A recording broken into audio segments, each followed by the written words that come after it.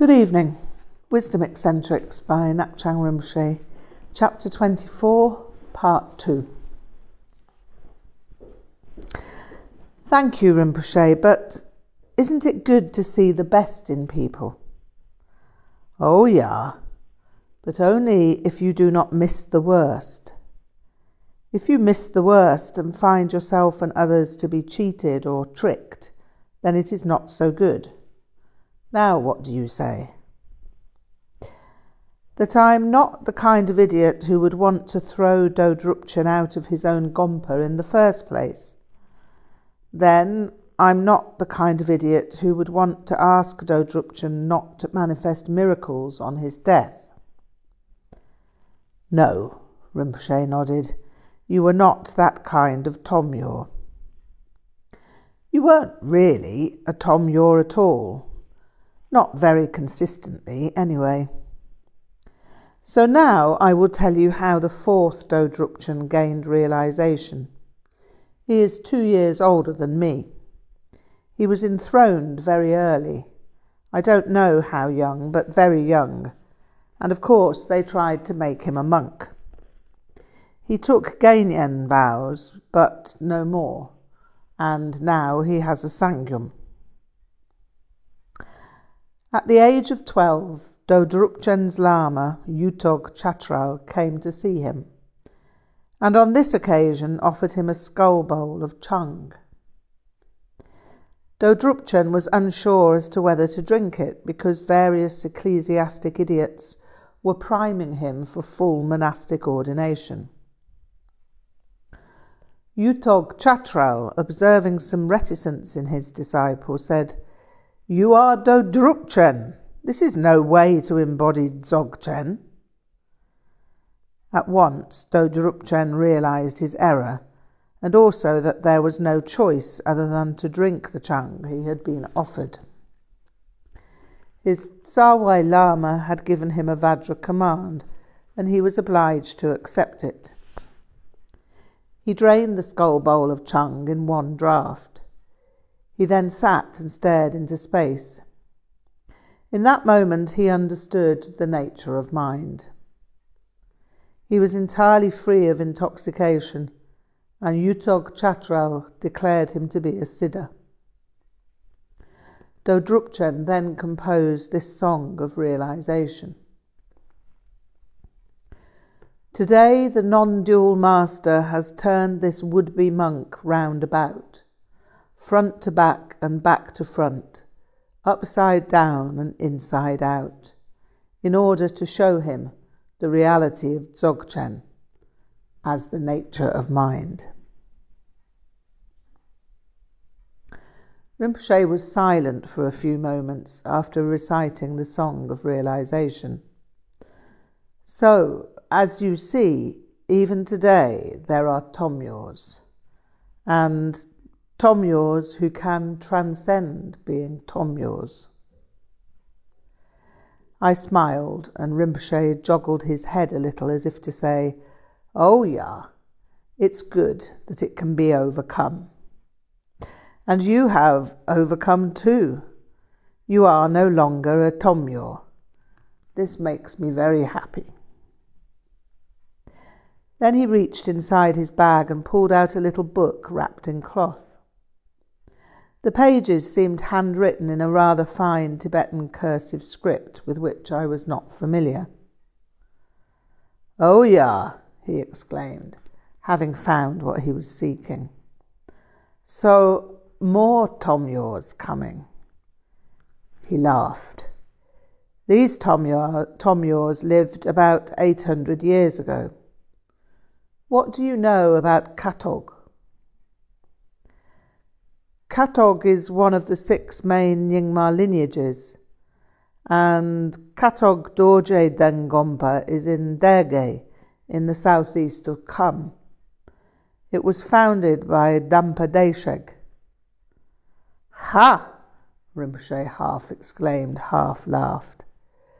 "And you say you will never be a scholar?" He continued to chuckle. "Never mind. Anyhow, Guru Rinpoche prophesied that on the slopes of a rock mountain in Kham, shaped like a lion, there'd be a great gompa called by the first syllable, Ka. Dampa Desheg's Lama, Jamgon Rinpoche, told him, if you go to Yulri Mountain, it would be a good place to settle. So Dampa Desheg searched for the mountain and eventually found it. The mountain resembled a lion, and it also displayed a naturally formed letter Ka in the rock. So Dampa Desheg built the gompa on top of the Ka and named it Katog. This means on top of the Ka. And in this way, Guru Rinpoche's prediction was fulfilled. Dampa Desheg was also prophesied by Guru Rinpoche. Did you know this too? Not all of it, Rinpoche. All I knew was that Katog meant on top of Ka, and that the mountain with the self-arisen Ka was shaped like a lion. Oh, yeah. So you knew everything anyway, Rinpoche laughed. Never mind, but what you do not know about is the Tomyors there. There was a time after the establishment of Katog when Dampa Desheg was giving an important empowerment, and many people came from all the districts of Derge. In Derge, you know, they make beautiful work with iron and gold.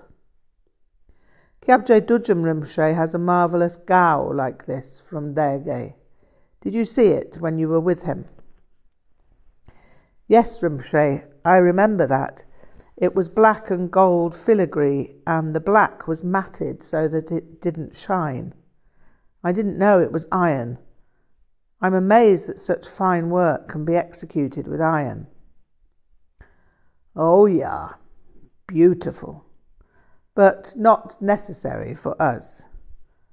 So, Dampa Desheg is giving the empowerment, and the gompa is full.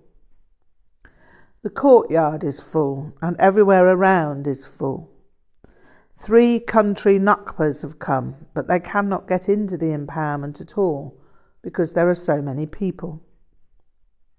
They are country people, these Nakpas, so they simply climb a tree and sit in the branches where they can see Dampa Desheg and the whole empowerment.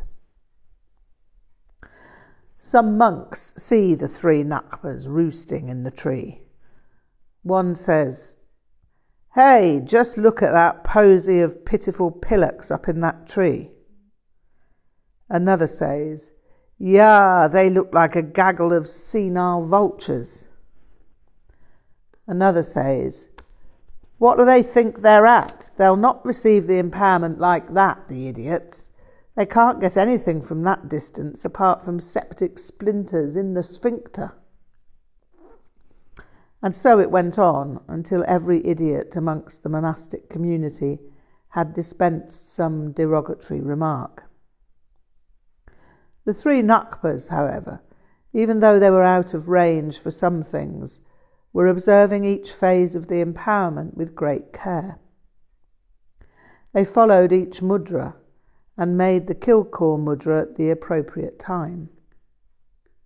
They recited the 100-syllable mantra of Dorje Tsempa at the correct juncture and were cognizant of each transition. At the end of the empowerment, Dampa Desheg sang a spontaneous song of realization to the assembly. E Maho, activities and appearances are without limit in their variety. But within this Kilkor, it is most marvellous that 3 old Nakpas in a tree have received the empowerment that most of you here present missed. I like that story, Rinpoche. Rinpoche raised his eyebrows in question, and so I continued.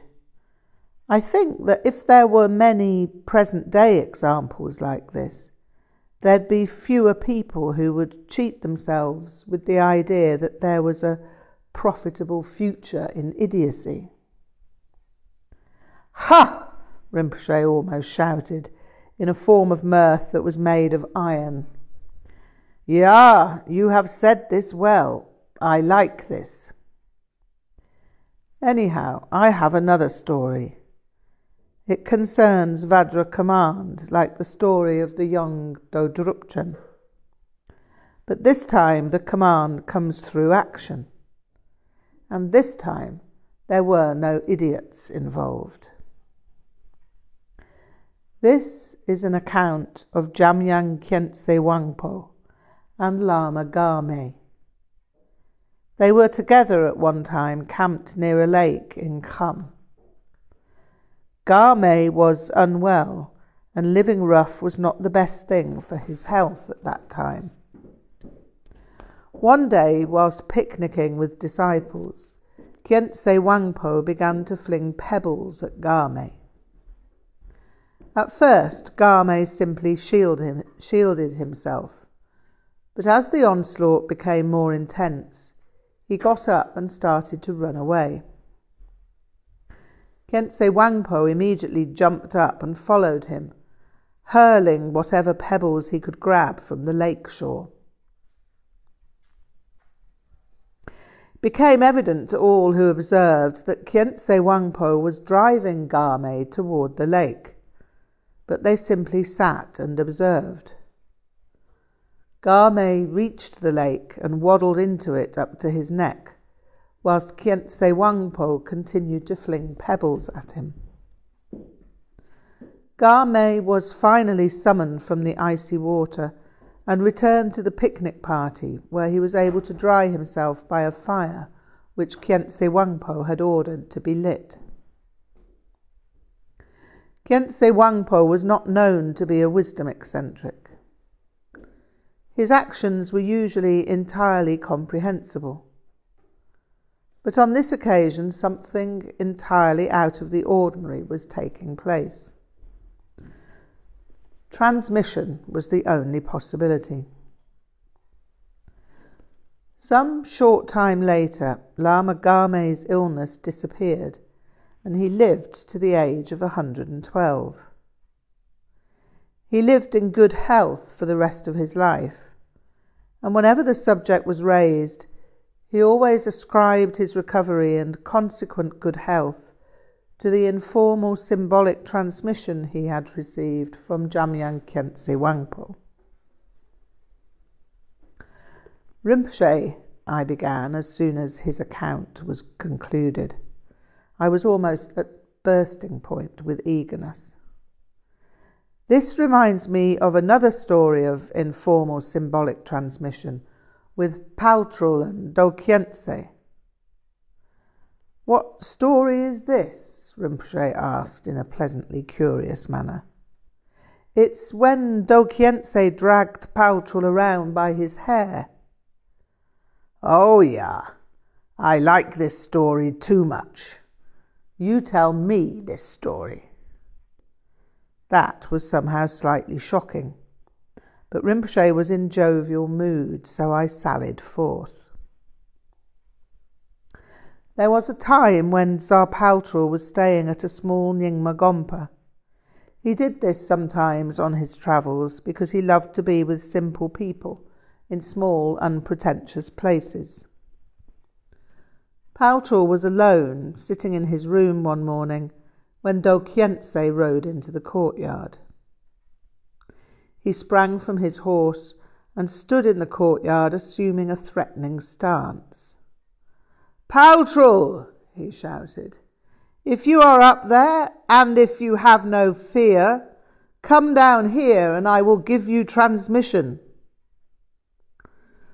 Naturally, Paltrul was delighted that his Tsawai Lama had come to see him, and even more delighted that he was being offered transmission. He rushed down straight away. He was in mid-prostration when Dokhyentse seized him by the hair and proceeded to drag him around the courtyard.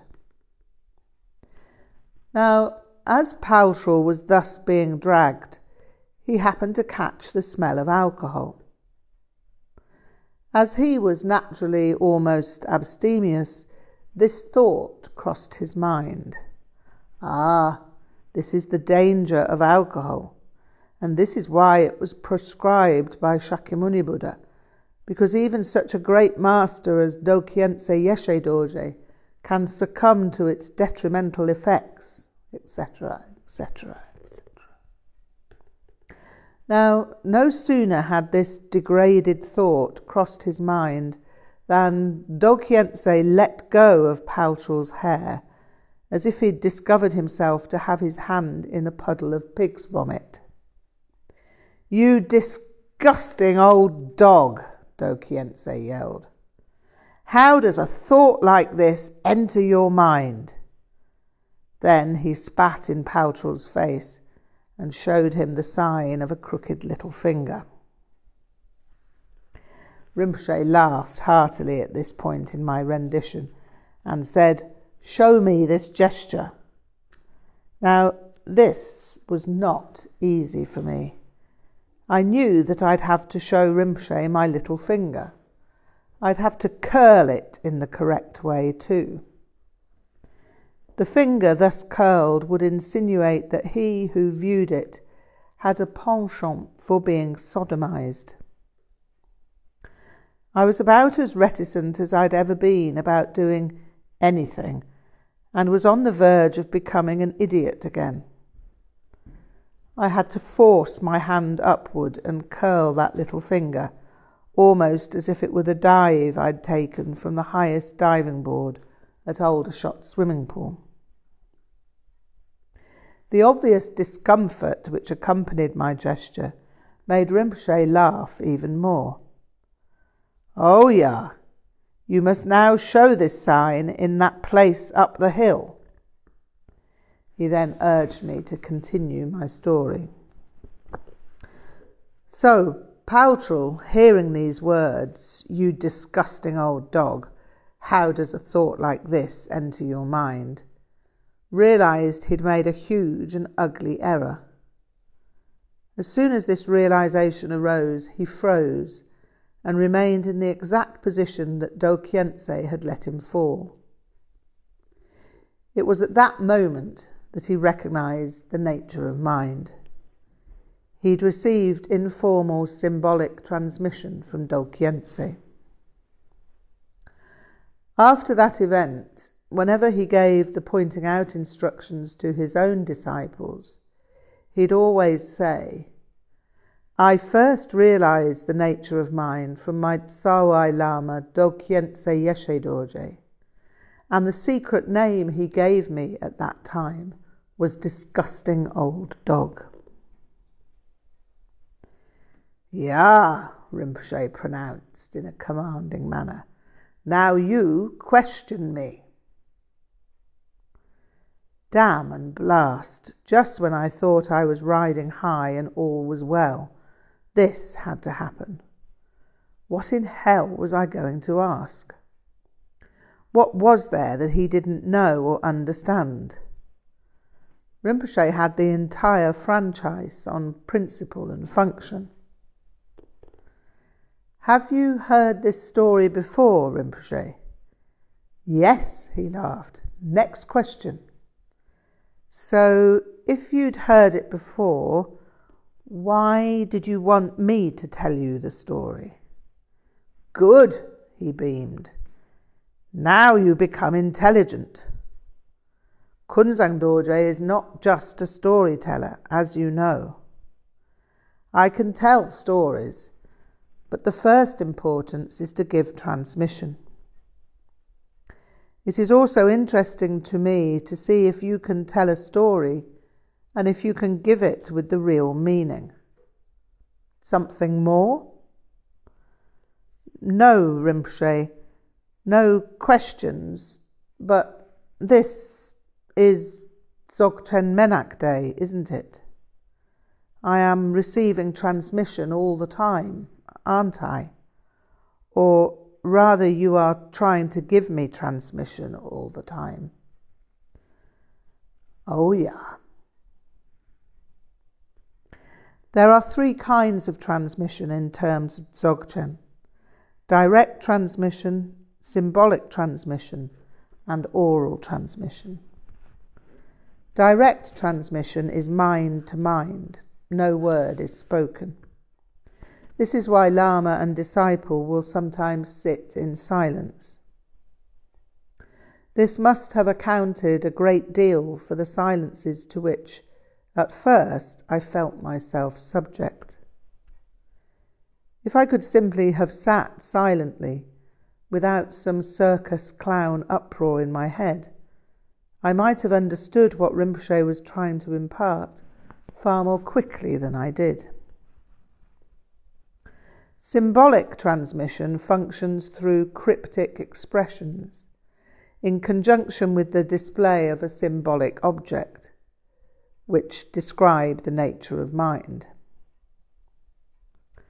This occurred toward the end of my sojourn with Rinpoche. Symbolic transmission occurs in two ways. The first is as described and is called formal symbolic transmission. The second is informal symbolic transmission, and this is what is being described in the encounter between Paltrul and Dokyense. This kind of transmission can take any form at all. The two examples given in this chapter are somewhat violent, but that is not an essential characteristic. The Lama might simply tell a joke, or dance, or give a display of gurning. The Lama might organise an unaccountable event, or simply act out of character. The possibilities are limitless and are not open to second guessing. Oral transmission is any instruction or explanation which is given in the context of Dzogchen.